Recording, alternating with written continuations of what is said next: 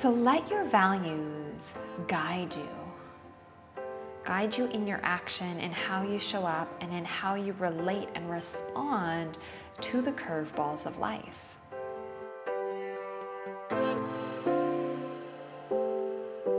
You're listening to the Wisdom for Wellbeing podcast, the show that blends science and heart to bring you evidence-based tips and tricks for cultivating a healthy, wealthy, and meaningful life.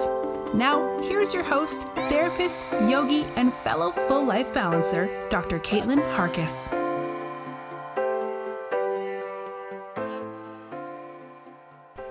Well, hello there. Welcome back to Wisdom for Wellbeing. I am delighted to be jumping into your earbuds today and particularly excited about this episode. This is a unique episode. So if you've been listening to Wisdom for Wellbeing for a while, you would know I have two very clear areas of interest, yoga and psychology, and ultimately my passion is the blending, the integration of these two areas because I feel, and lots of research evidence supports their integration as a tool for emotional well-being and ultimately for creating a thriving state, a vital state in your life. So this episode today is actually the audio from a training that I've been offering where I go myth busting, deconstructing some of the myths that get in the way of individuals starting and maintaining a yoga practice. So whether you are new to yoga, whether you've been practicing for a while and you just want to learn a little bit about more how you can optimize it, this episode, this training is really for you. If you want to see it in video format, amazing. Come join. If you head to www.drcaitlin.com/yogamyths, you can sign up for the trainings. I'm doing them live and there's a few more dates left. However, if you've missed it or if you're really happy to podcast while you're doing other activities, come along for the journey now. At the end, I'll be sharing about my Yoga Brain 101 training, which is my most empowering 8-week or 8-module, if you do it in that format, online course. You can learn more about that at drcaitlin.com/yogabrain, but I will be sharing about that at the end of the training you'll be listening to here today. So without further ado, let's dive in. It's a bit of a unique experience. I know, come with me for the ride, and I hope that by the end of this episode, you are feeling ready to step onto your mat, start practicing, and start to find those little ways into creating the life that is your life, that is in alignment with your heart, and that allows you to shine. All right, here we go.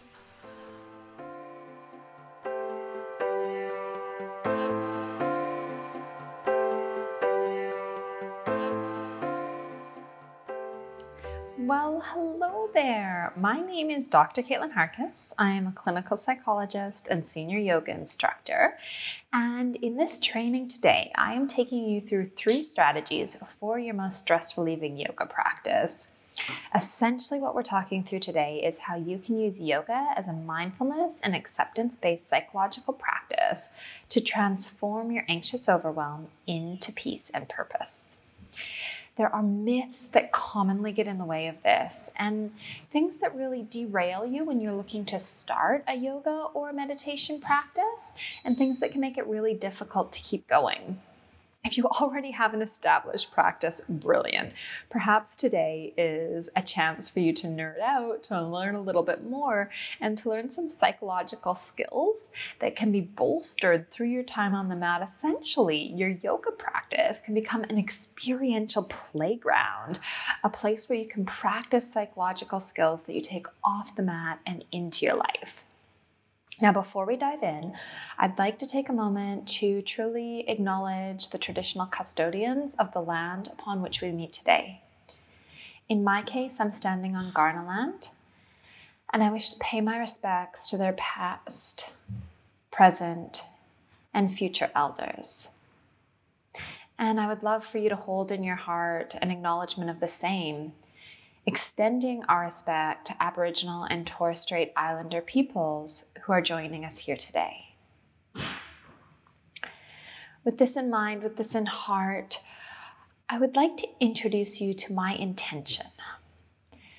Ultimately, what I want for you is the ability to live a flexible life. There's a beautiful quote, "Blessed are the flexible, for they shall not be bent out of shape." And I'm in no way referring to your capacity to touch your toes here. I am talking about psychological flexibility, a trait that actually allows you to cope with the challenges, the changes that are inevitable in your life. Your capacity to be flexible allows you to consider problems and solutions in novel and creative ways that will allow you to both persist and or change your behavior according to the things that are actually closest to your heart. So this really requires of you the ability to be present, to be here in this moment, to be aware of your emotions, and to be very clear on your values, on your desires, and your needs. I truly believe that yoga can be a tool to support you in this, cultivating your present moment awareness, your mindfulness, your skills of acceptance, and the ability to take perspective. It is so much more than about touching your toes. So with this in mind, with this in heart, I would like to balance the intrinsic motivation that has got you here today, whether it's to start a yoga practice, to learn psychological skills, or to enhance your understanding of this area further with a bit of an external motivator.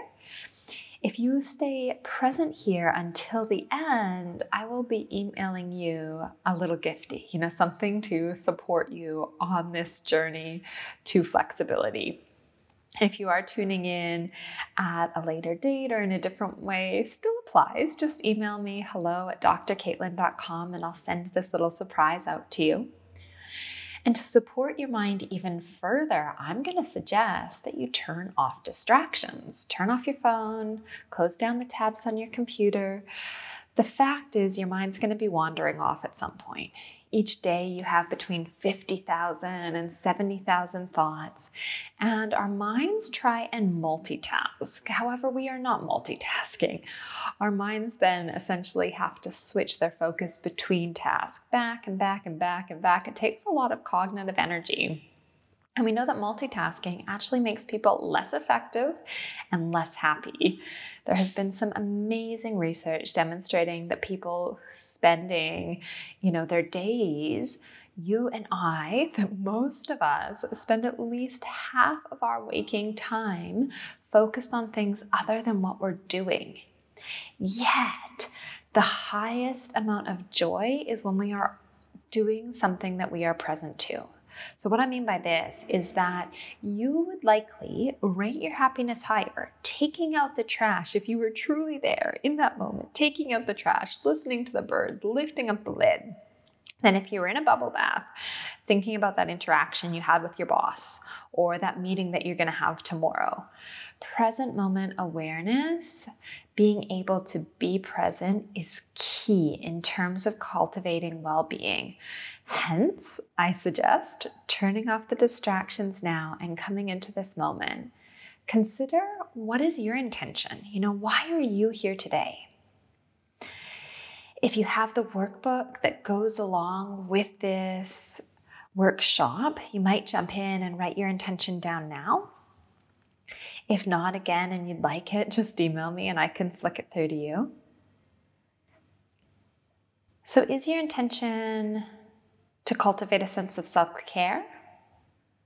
Maybe things in your life are not too bad, but aren't too great either. What is it that's really pulled you to learn more, potentially make a shift in your life? Some common intentions that I hear in this area is the cultivation of me time. Actually deliberately creating some time for yourself. For some, it's about cultivating the skill to show up with calm and compassion, to more effectively manage the stress of life, to improve focus, to learn mindfulness. Maybe it's to start a yoga practice. Whatever it is, holding that intention in your heart and then softening your gaze, or if it feels safe to do so, perhaps even closing your eyes. And I'd like you to imagine you are at your 80th birthday party. There are 3 people who are making speeches here today. So as you look around the room, see friends, family members, colleagues, people of the community, and consider which 3 people will be making a speech. Seeing the first person clinking their glass, calling attention, and starting their speech, what do they say about you?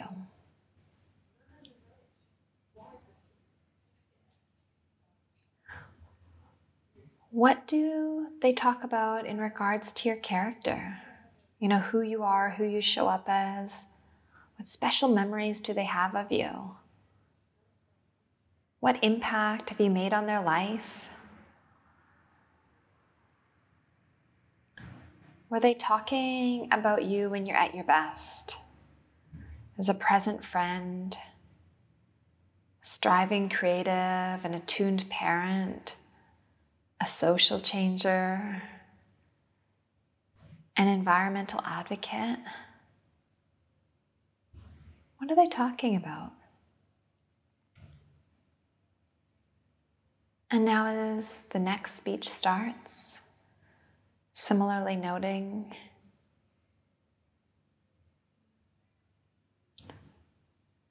what they think about you, your memories, your impact. What you mean to them. And the third person takes their turn, glasses clinking once more. What's the theme of this speech?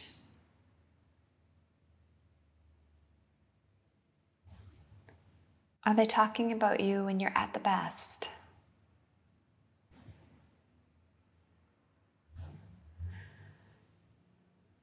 Is anyone talking about what kind of car you drive or how much money you have in the bank?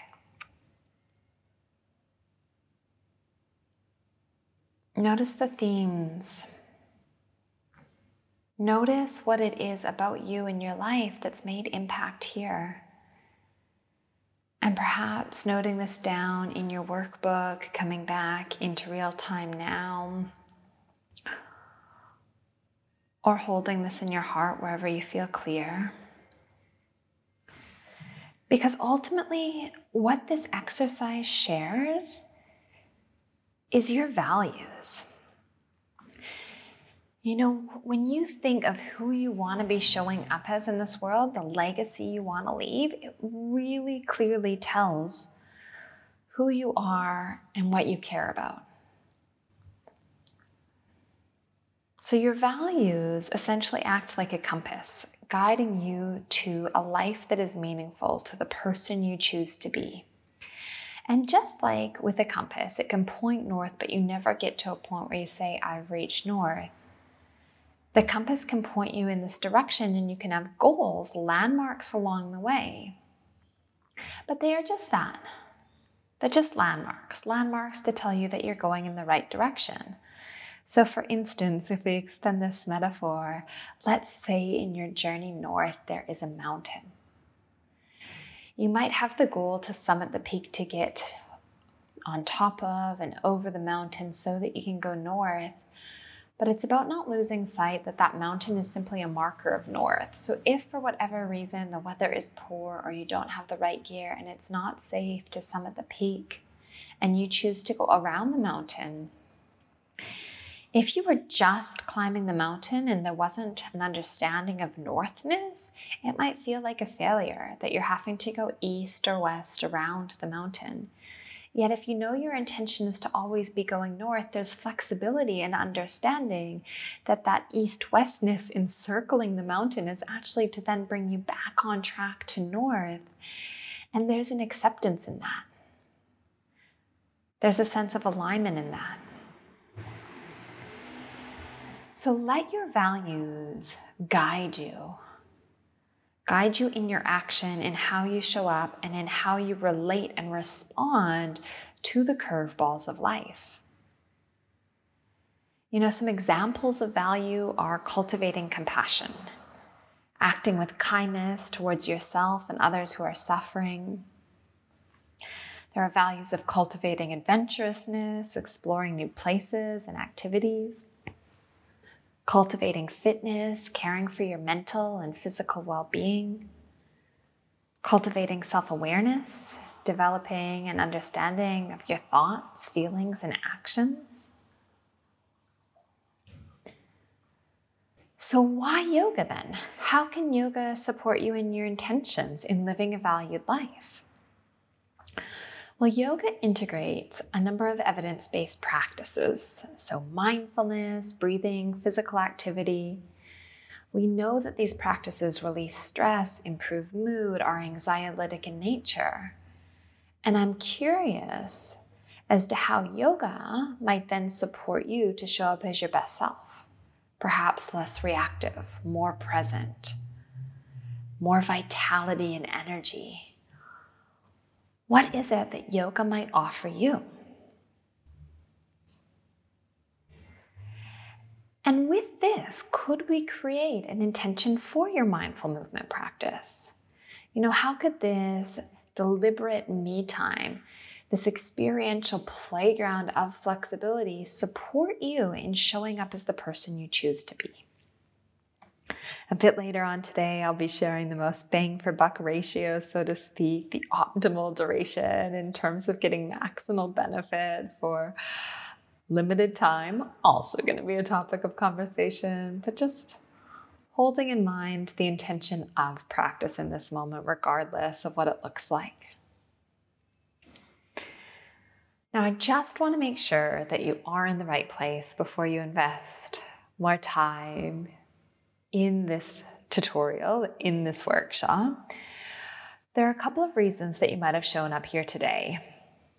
Reason number one is that you might be snapping at loved ones. Maybe you're feeling tense, you're not sleeping well, or you're dropping the ball at work, and you would like to live more in alignment with the person you want to be.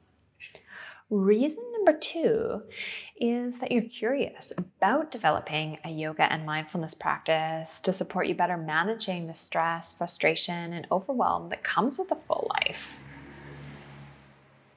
And reason number three is that you love self-development and you just want to learn strategies that you can really flourish in your relationships, vocation, sporting, and creative pursuits.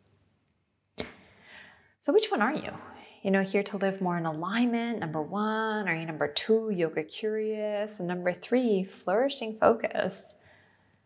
I have been each of these at different points and times, and very frequently all of them. Yoga is very much one of the most grounding places and practices in my life. And whatever your intention is, I wanted to let you know that I do support you. I get it. So who am I then? Well, I'm a human being. I found that yoga supported my mental health so much that I wanted to become a teacher.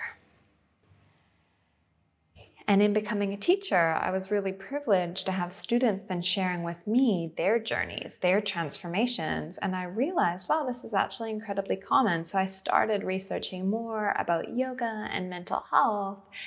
And that drove me to completing my master's and PhD in clinical psychology, where I actually conducted research exploring the benefits of a therapeutic yoga practice for people suffering from chronic stress and symptoms of anxiety and depression. So I was looking at psychological impact as well as the psycho-neuroimmunological impact and epigenetic impact. So what that basically means is looking at mind-body changes, looking at the levels of inflammation in the blood and the epigenetic changes that relate to because we know our minds and bodies are connected. You know it, right? When you feel tense, you feel it physically as well as the mind feeling overwhelmed. It becomes difficult to focus. We are creatures of mind, of body. We are connected. And this is something that has become more and more apparent to me as my life has gone on. And to share a little bit about my journey, I mentioned I was a human being, which, aren't we all? I found yoga at a really impactful time in my life. So I was really struggling when I found a yoga practice. And I was really lucky because I had actually sought psychological support. I don't actually know with hindsight whether the person I saw was a psychologist or what sort of a therapist this person was, but it didn't work. It was a really unfortunate pairing. I can honestly say I've had many therapists since who've been fantastic, but this particular experience was pretty degrading and it left me feeling more alone. And I decided I would try and figure out what was going on for me myself and started renting a bunch of books from the library on mental health, well-being, and I would cover them in newspapers to read on the bus. So this is like many years ago. Clearly, I'm dating myself back when there wasn't, Amazon options to order books to your doorstep and whatnot. So I'd rent these books and I would read them on the bus. And what happened is I had an overdue fine for one of the books. I can't recall whether I lost it or it was just really late in returning. But I did not go into the library to pay my overdue fine because I felt so shameful about the struggles I was having. I didn't want to go up to the front counter of the library and have someone pull up my files to see what sort of books I was renting and reading. I felt like that was humiliating. I couldn't get myself to do it or refuse to. And I consequently was no longer able to rent books from the library, which to some might not seem like a big deal. That was huge for me. I am a librarian's daughter. I love books. I love being able to rent books. And the fact that I was willing to sacrifice my privilege of renting and accessing books to avoid the stigma I felt, the shame, is pretty speaking. Fortunately, I am much more able to hold this humanness experience now. And I really want you to have access to the same resources, experiences. We are all, of course, climbing our own mountains, so to speak. It's not that we get to a point where we no longer experience pain and suffering. It's just about building our toolkit in this being human so that we can more effectively respond to the pains as they come up in our lives, so that we can love our lives. And I want to know whether you can imagine what it would be like to wake up each morning feeling clear that you are reaching your potential and living your purpose. And this is why, I want to explore the myths getting in the way of you cultivating a healthy brain, a flexible brain, a yoga brain, and an intentional life. A life your 80-year-old self will be proud of. Now, I always like to know where we're going, to have a little map along the way. So let me talk you through the time we'll have together today. We're going to start out with the bull SHIT that Disney has sold you. Then we're going to talk about the experience of feeling the feels, all the emotions. We're going to talk about how we can understand time, your energy investment, and about then who can actually do yoga. From there, if it's okay with you, I'll share about some of my other Yoga Brain offerings, and there'll be time for a Q&A. So I want to talk through this concept of good vibes only. This is myth number 1. Oh, you see this hashtag around, right? And often at yoga studios, I see a good vibes only sign. This is really concerning because essentially this concept of good vibes only emotionally bypasses the experience of being human. Your uncomfortable emotions tell you a lot about what you care about. just as much as the more comfortable emotions you experience.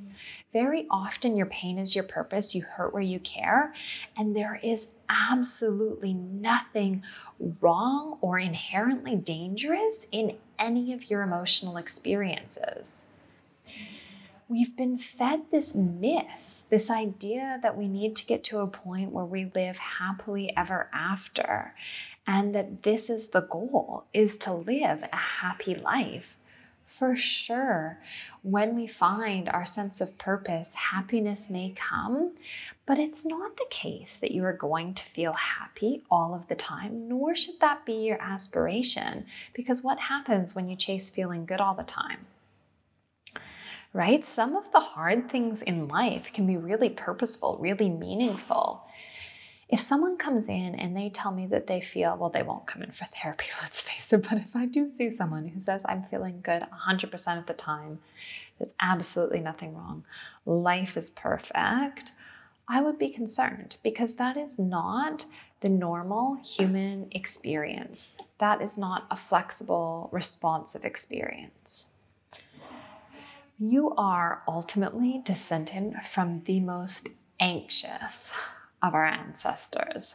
So why would you feel good all the time, right? I'm not talking here about clinical levels of anxiety or panic attacks. These are certainly experiences where learning tools is really important. But day-to-day anxiety is pretty normal. And in a lot of ways, it keeps you safe. You've got wired in your brain, just like I have in mine, the negativity bias. Because the ancestors that were walking along and saw a shadow and ducked back to the cave because they didn't know what that was, were the ones that went on to survive and reproduce. Their peers, their members, the tribe members who saw that shadow and continued out in the dark or in the open were likely to become a tiger's lunch. The negativity bias has kept us safe. Learning from past errors and reflecting on things that could go wrong in future has really allowed us, without, fancy teeth or claws, to become the top of the food chain. So this skill set of mine, along with working together in an interconnected way, has brought us to this point. And we have the same wiring that we did then. So if you were out and you saw a shadow, chances are your heart rate would start to go to pump blood more to your arms and your legs. You would start to breathe heavier to bring in oxygen to fuel your muscles, to run away from this threat, to move into fight or flight. Extra blood would be going to your arms and your legs from your digestive system, your gut, your tummy, and your front part of your brain, your prefrontal cortex, because you don't have to do higher level math sums in this situation. And that kept you safe. So it was a really useful physiological response when there might have been a tiger coming. The challenge is that this same response exists when you think about that meeting you've got tomorrow, when you get a phone call, or when you hear the beep of your inbox. And it's not as helpful now, is it? So this is the challenge that you are working with. This is the challenge of our wiring and our conditioning, because the mind is built for problem solving. What I mean by this is that in addition to this fight or flight response that you are navigating, that we're all navigating at times, when there's a problem, your mind is ready to solve it, to think through potential solutions and options. The challenge is that while this is a useful technique when you're looking for your keys, and maybe you don't lose your keys all the time, but I'll use this example because I do. You might go and look in the door to see if you've left them there. You might look in the bag you were carrying, your pants, go back to the car. I can work through where I've been and I will eventually find my keys. If I'm trying to problem solve feeling uncomfortable, feeling anxious, feeling overwhelmed, I start to become anxious about being anxious. Have you ever experienced this, right? Or starting to worry about the fact that you're worrying. Trying to solve the problem of an uncomfortable feeling is like trying to push away the thought of a purple elephant. So roll with me on this. Think of a purple elephant. Oh, actually, stop. Stop thinking of the purple elephant. Whatever you do, no longer think of that purple elephant. Get that purple elephant out of your mind. Be gone, purple elephant. Whatever you do, do not think of the purple elephant. What are you thinking about? Undoubtedly, it's a purple elephant, right? Because the same neural pathways that you use to try not to think of a thought for thought suppression are the same pathways that think of that same thought, of that same, in this case, purple elephant. So this is really challenging when you might be trying not to worry, when you might be trying not to feel your heart rate. And we know that 1 in 5 of us will struggle with mental illness, and that most adults right now are rating themselves as being extremely stressed. This is concerning because this is pre-pandemic data. And we know that high levels of stress make you more likely to experience clinical levels of anxiety, which make you more likely to experience a depressive episode. So this is the result of epidemiological data, so studies that have tracked people over time. So we want to figure out strategies, tools to manage stress that do not involve not thinking about the things that are stressful, because that's the purple elephant all over again. That problem-solving mind isn't so effective here. So I'd like to introduce you to the concept of alexithymia, because what can happen is when you are feeling a little bit stressed or a little bit irritated, you notice and you can engage in behaviors, practices that help you manage that. But what a lot of people describe is going from 0 to 100. Suddenly feeling overwhelmingly angry, anxious, stressed, or like frozen, really flat. Alexithymia is when you have difficulty in processing and regulating emotions. So this is difficulty actually noticing what's happening for you internally, your emotional state. While some of this is a result of neurodiversity, some of our brains are just wired differently and we don't notice emotions in the same way. For some of us, this is learned because growing up, or even now, when we have an emotional experience, someone might tell us, oh, it's not that bad. Everything happens for a reason. Oh, don't cry. There's nothing to cry about. Stop crying. You're fine. These messages teach you to distrust your internal state and essentially tell you that your negative emotions, your uncomfortable emotions, your big emotions are bad. So then you might start to get scared of your feelings. Feeling like you don't want to feel, which leads you to procrastinate, to avoid. Luckily, it is the case that emotional processing is learnable for a lot of us. And ultimately, what I want for you is for you to be able to feel better, to feel your feelings better, not to necessarily feel better, if that makes sense. I would love for you to be able to feel all your big feelings, the comfortable ones, the familiar ones, and the less comfortable, without ending up on a Netflix binge, reaching for the bottle of wine, or scrolling through on your phone for hours on end. I want you to be able to feel what you're feeling and then do what matters. Show up in your life in such a way that you can be that self that you want to have showing up for your 80th birthday party. Because the fact is, emotion is energy in motion. Energy in motion, energy that's designed to move, to be felt, and to teach you. While you do not get to choose your emotions, you nonetheless get to choose your behaviors. And you've got to feel it to heal it. You've got to be able to notice your emotional state, to make space for it, to be able to choose how to respond. So the good vibes only thing, not helpful, which brings us to myth number 2, that you need more time. So whose calendar doesn't look wildly full and overwhelming, like there is no space to breathe? I get it. Yet somehow we have 168 hours each week. And imagine the dream world where you get to sleep for 8 hours a night. That still leaves 112 waking hours each week. So I'm curious as to where that time goes for you. You know, it might be around extra projects, carpools, the never-ending mess of the house, supporting family members. There's lots that goes into this work in the home, out of the home.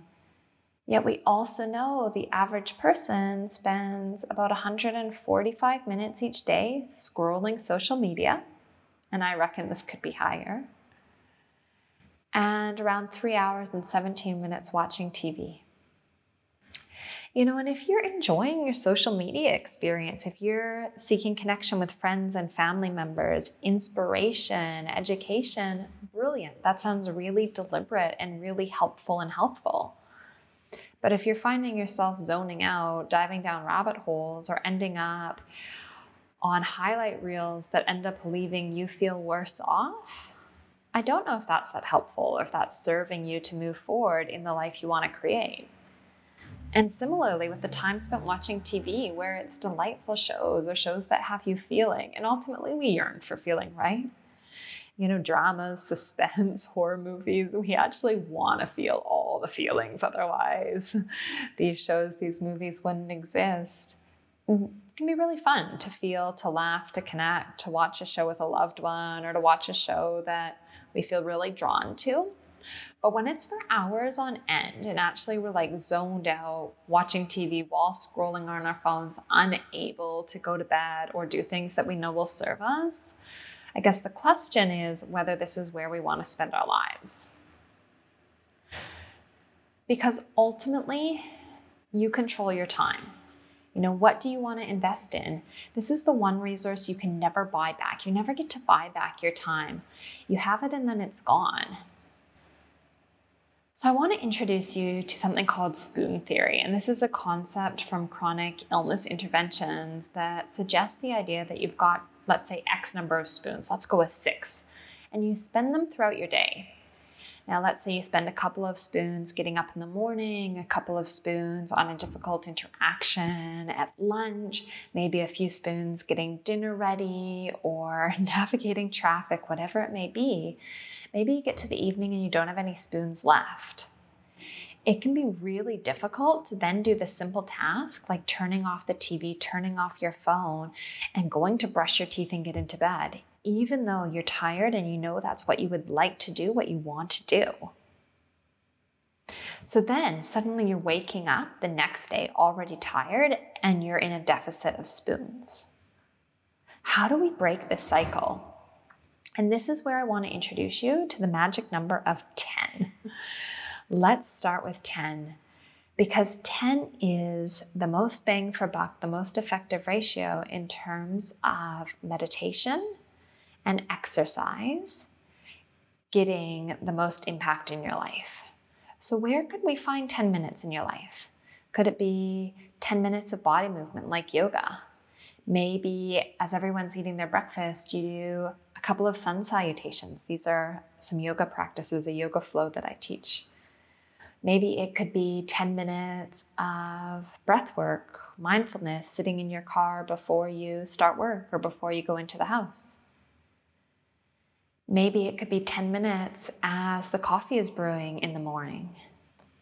10 minutes before your shower, after your shower, and if it can't be 10 minutes, could it be 3 minutes? You know, could you build on this? Starting with 3 minutes each day means that every day you're moving your body, you become someone who does yoga every day. Or you become someone who meditates every day. And with that identity shift, maybe it's easier to do 4, 5, 6, and you build up. But just start somewhere. Pair it with something you're already doing. Start small, because when we start small and we have some success, I know this might sound silly, that it might be literally rolling out your yoga mat and that's where you start. But if you do that every day, you gain motivation because you feel like you're achieving what you intended to do. If you start big with 60 minutes and that doesn't happen, it's a hard win. You lose that motivation. So then who is actually able to do yoga? This is where we get to myth number 3. The myth that you need a yoga body. This is a rough one, and I want to acknowledge that I stand here in a white, able-bodied body, which perpetuates a lot of this myth. And I also know that yoga is for everybody. That yoga has nothing to do about the shapes. It is about the experience in the shapes, learning to relate to be with yourself, to create space for what's showing up, to create space for that energy in motion to move through and to heal. And I love the meme of a woman standing in a bikini where it says, "Want a bikini body? Put on a bikini." This is the same principle. If you want a yoga body, practice yoga. Yoga is about who you become with each breath and about modifying your practice so that it suits you and where you're at. There is nothing you need to change about you, and yet you're changing every time you move into, you breathe, and you be. One bonus myth is this myth that you need to be Zen to practice. And Jack Kornfield, who is a Buddhist monk and a psychologist, he puts this really beautifully. If you can sit quietly after difficult news, if in financial downturns you remain perfectly calm, if you can see your neighbors travel to fantastic places without a twinge of jealousy, if you can happily eat whatever is put on your plate, if you can fall asleep after a day of running around without a drink or a pill, if you can always find contentment just where you are probably a dog. You as a human being will feel all the feels. Ultimately, you are a feeling individual, and you can still move towards creating a life that is meaningful, that is purposeful, and create change to allow you to live this life that feels vital, that feels inspirational. As Albert Einstein apparently said, I know this is a misattribution, but the saying still holds usefully, insanity is doing the same thing over and over again and expecting different results. So if things are not feeling aligned for you, I'm curious as to whether you might like me to teach you some evidence-based strategies that you can integrate with a yoga practice to help you effectively manage stress and cultivate a sense of flourishing in your life in a simple format, because I know you're busy. I'd like to introduce you to my most empowering program. It's an online program I've developed called Yoga Brain 101. This program teaches you a modern, evidence-based approach for cultivating emotional well-being using acceptance and mindfulness skills coupled with yoga classes designed to support you practicing the psychological skills and strategies you learn. This is the program I wish I'd had. I wish I could have been on the bus, I guess with a cell phone, what would it be called? A smartphone that I did not actually own at the time, but that I wish I'd had, because ultimately what Yoga Brain 101 will cultivate for you is an understanding of your stress cycle, self-compassion, present moment mindfulness skills, a broader sense of your awareness, a sense of peace, acceptance to support your grace going forward, clarity around how you invest your time, and an understanding of lifestyle medicine practices, how you actually live your life in a healing way. And it will support you in cultivating a regular yoga practice, even if you're a beginner. There are 8 modules that come together in this program, starting with learning mindful foundations, then learning psychological flexibility skills. There are 6 components to psychological flexibility that are broken down, instructed module by module alongside a yoga class where, again, it's experiential. You get to apply to move into these psychological skills and practice, and then finishing up with the lifestyle medicine module. So alongside the 8 psychoeducational training modules that cover psychoneuroimmunology and polyvagal theory through the psychological flexibility skills of acceptance and commitment therapy, you get the videos, audio meditations, PDF worksheets, and build your own yoga shala, a library of yoga classes each week alongside the mindfulness practices. I offer lifetime access to Yoga Brain 101 because it's really important to me that you can come back to these skills, to these practices when life gets tough.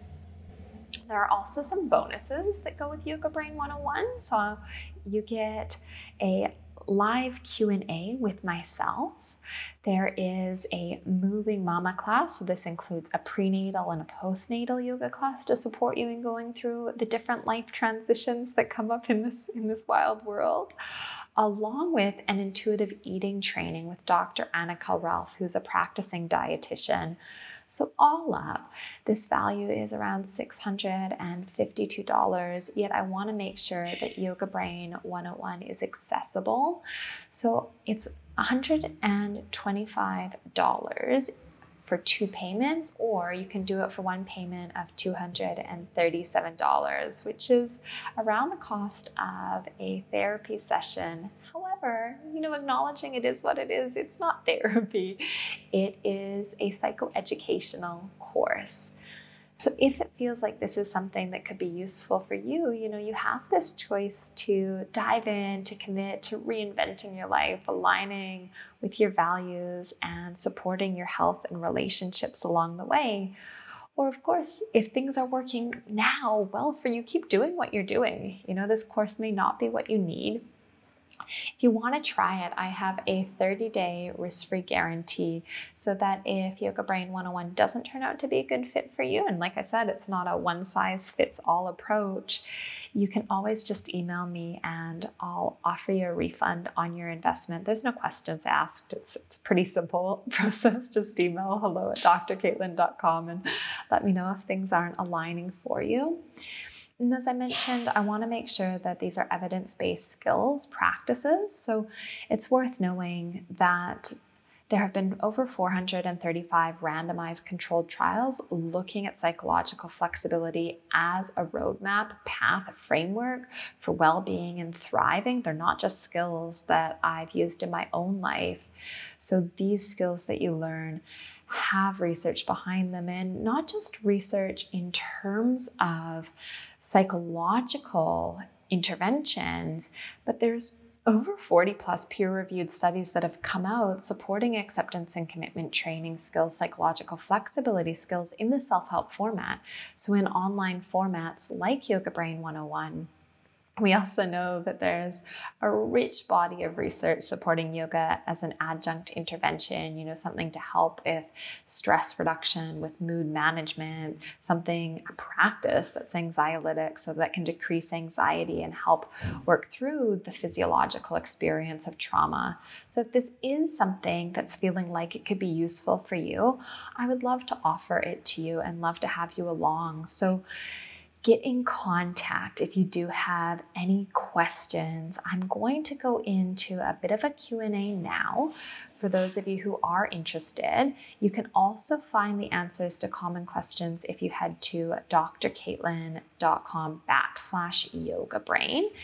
And if you would like, I will send you the Mindful Coloring Bullet Journal tutorial so that you can use this values-based bullet journaling framework that I've designed to support you in your valued living, in your habit creation and in your mindfulness practice. So thank you for making the investment in yourself, sticking around to this point and learning about psychological flexibility that's so much more impactful than touching your toes.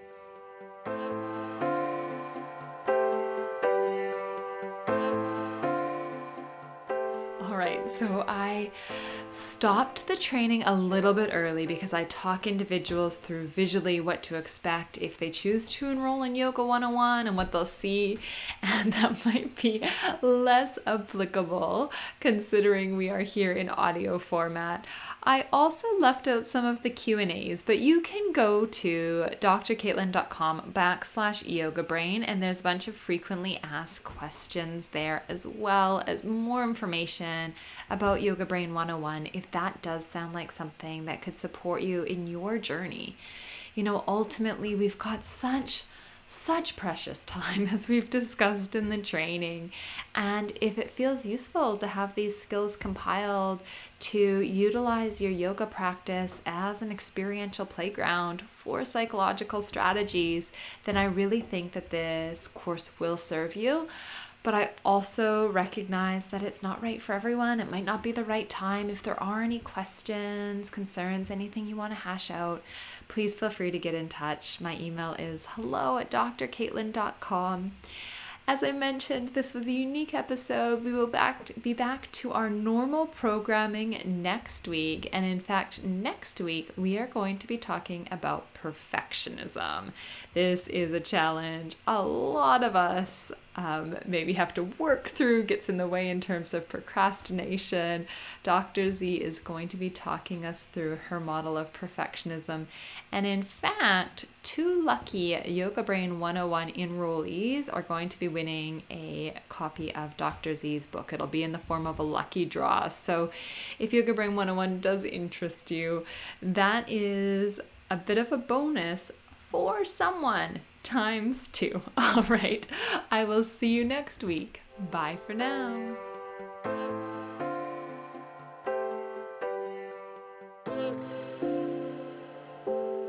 Thanks for joining us this week on the Wisdom for Wellbeing podcast. Please visit drcaitlin.com to connect, find show notes, other episodes, and to subscribe. While you're at it, if you find value in the show, we'd appreciate a rating, or perhaps simply tell a friend about the show. Wisdom for Wellbeing is not a substitute for professional, individualized mental health treatment. If you are in crisis, please contact 000, your local emergency number if you are outside of Australia, or attend your local hospital ED.